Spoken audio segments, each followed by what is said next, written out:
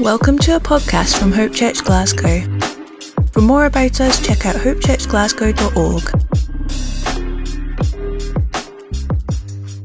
I've seen the dead raised.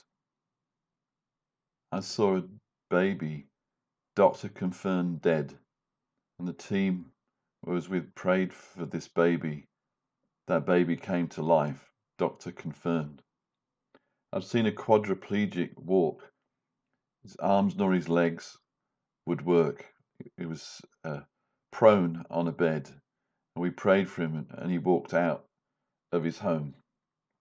I've seen a blind man, a man certified blind, completely receive his sight back, have to give his guide dog back, have to give up all his benefits because he could completely see.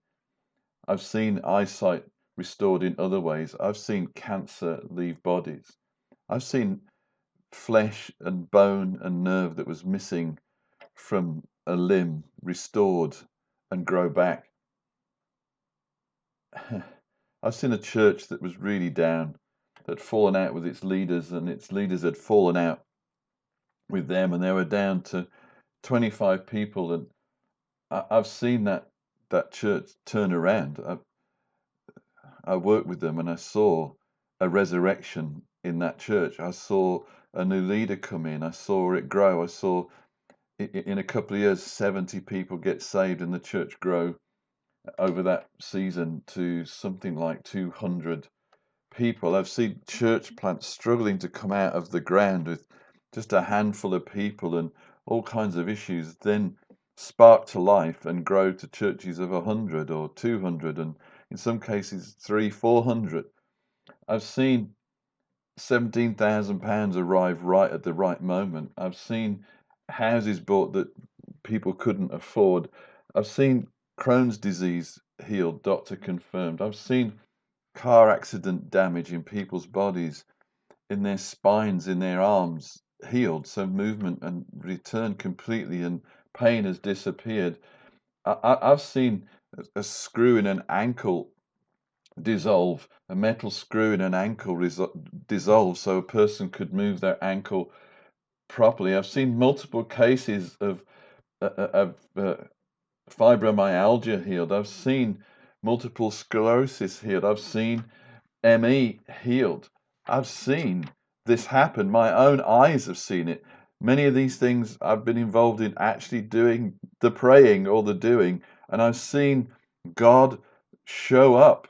Don't tell me that He can't do it. Don't tell me He can't do this stuff. Don't tell me that this stuff doesn't happen anymore. Don't tell me that it can't happen for you. Don't tell me that He promises don't He doesn't fulfill His promises. Don't tell me that when we face the impossible, He's not going to show up.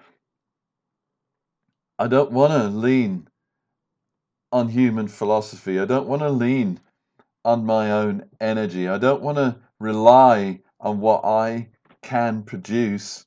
And I have an even longer list of things that I have seen. I have seen ladies who couldn't lift their children because of pain and problems with their spines, and I've seen them healed and lift their children with tears in their eyes. I have seen asthma and chest problems disappear so that breathing has restored and comes to normal. I've seen scars removed, self-harm scars just disappear from skin on arms and legs. I've seen it. I've seen it. Don't tell me He can't do this stuff. Don't tell me this isn't happening. Don't tell me He can't do it for you. Don't tell me He doesn't keep His promises. Don't tell me that He's not real.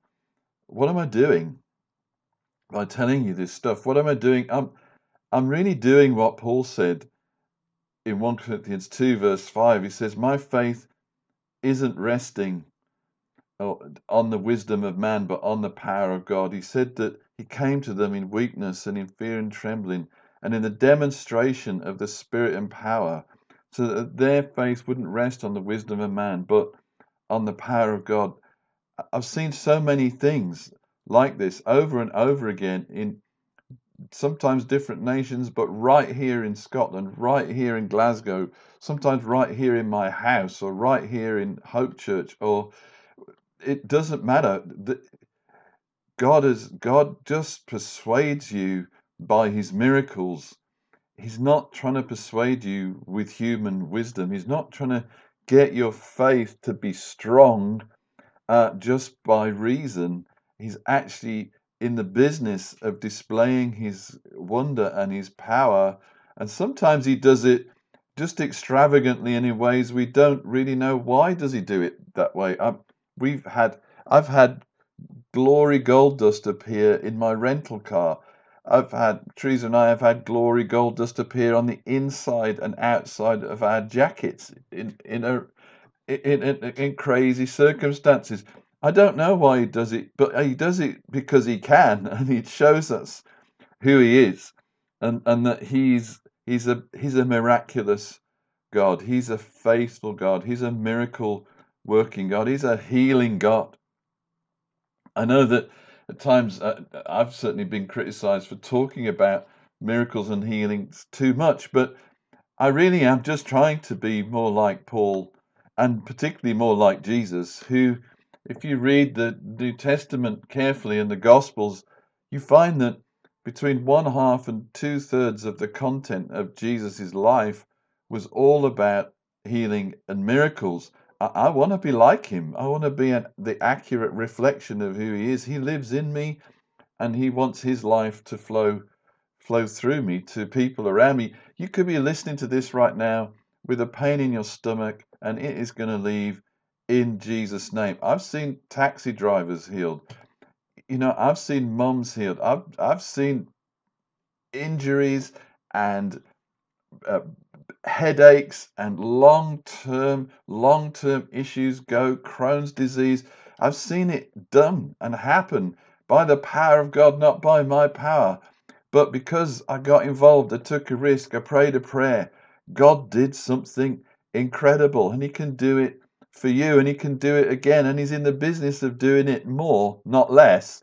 And restoring this fundamental dynamic to the Christian faith is that our faith is not resting on human philosophy, on human reasoning, on what's reasonable to us, but it's resting on literally on the power of God. I came across, I'm studying my way slowly through Hebrews and referencing the Mirror Study Bible, which is really worth a read. It is a paraphrase translation from the original Greek, and it just puts a point on the purpose of seeing the miraculous and what it can and should be doing to us. And this is up in verse 8 of Hebrews 3. It won't sound totally familiar to you. This translation's a bit different, but it says, Therefore do not be calloused in heart, as the people of Israel were, every time they faced any contradiction or temptation in the wilderness. Their response immediately revealed their irritation rather than their persuasion in God's belief.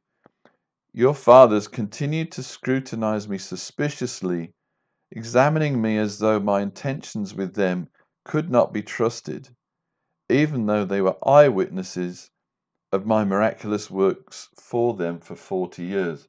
So this is the people walking around in the wilderness. They've seen the Red Sea part. They literally walked through on dry land between these walls of water, and yet still they looked suspiciously on Father God. They still wondered or doubted him and wondered what he was up to.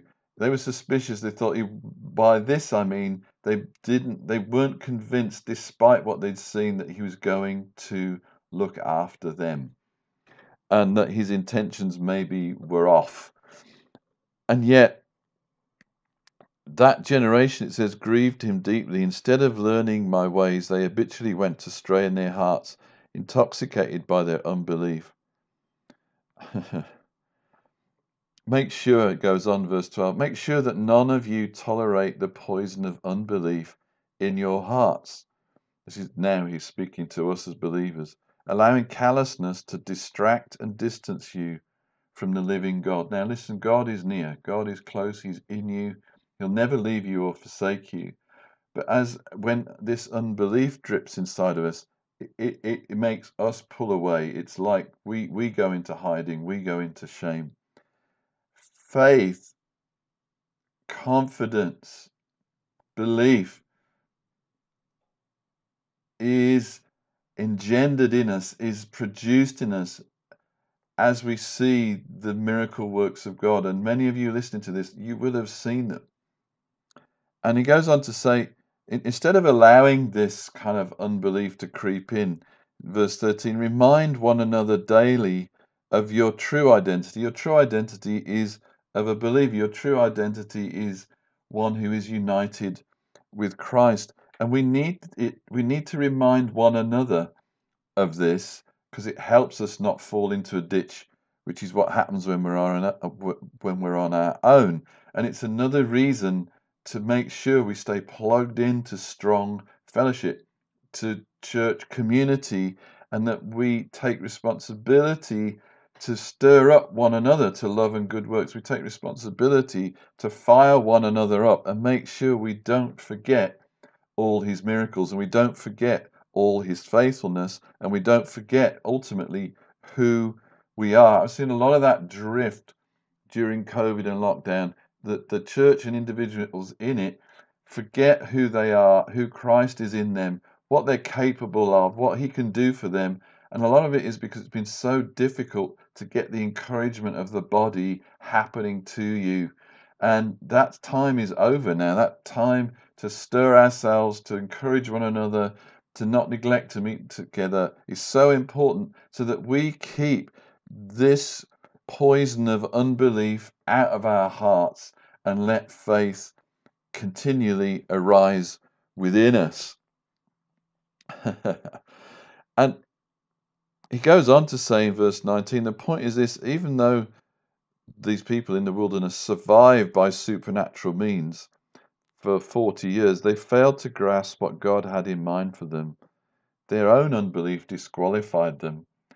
What happens, the catalyst of the miraculous, is to produce this faith that's rooted in God's power, not in our ability or in our wisdom or in our reasoning.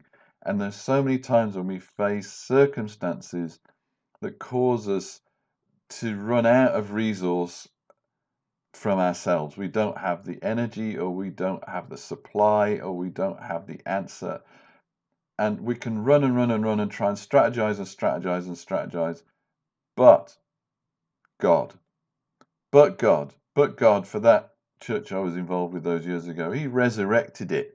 He gave them a heart to respond to leadership. He gave them a new leader, and so on and so on. But God, for that leg that needed more tissue, it needed bone, it needed muscle, it needed nerve. But God, for those eyes that couldn't see, and God gave them sight. But God for you, but God for us, but God for whatever we're facing.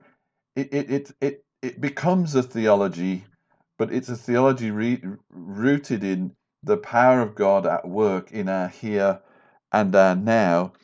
And if you and I have seen these things, there's something resting on us to make sure that we don't fail to grasp what God has got in mind for us. We've seen miracles, and that means he's got more. That means he's made us powerful. That means he's made us in his image. That means salvation works. That means forgiveness is real. That means you have a destiny. You have a purpose, and it's a miraculous one. You can do more than you ask or imagine, or God can do more than you ask or imagine and do it through you. You are larger than your human dimensions. You're more influential than you imagine, and you have more reach than you could possibly think. Just like Jesus spoke and the centurion's servant was healed, we don't know how many miles away. The reach of your authority, the reach of your faith, the reach of your prayer goes way beyond just where you stand. So I want to stir you up today. Don't have an argument with God. Agree with him when he says to you that he can do something amazing, something impossible, whether it's to do with housing or bodily illness or a life and death situation. Let's not tell him what he can't do, because we've seen it. Allow the things that you've seen, that I've seen, we've beheld with our own eyes, we've touched with our own hands, we've heard with our own ears, to stir us up and let faith grow and be strong inside of us, rooted in demonstrations of the power of God. So right now, I pray for you. If you're carrying sickness in your body right now, I just declare that it's leaving in Jesus' name. Test it out. Be courageous. Take a risk. And pray for someone as well. Pray for someone you know who needs a breakthrough, who needs a miracle. And let your number of testimonies grow. Let your stories of breakthrough increase as you take those risks. God bless you. Have a great rest of your week. Thank you for listening. Find us on Instagram, Facebook, or search Hope Church Glasgow on your favourite podcast player.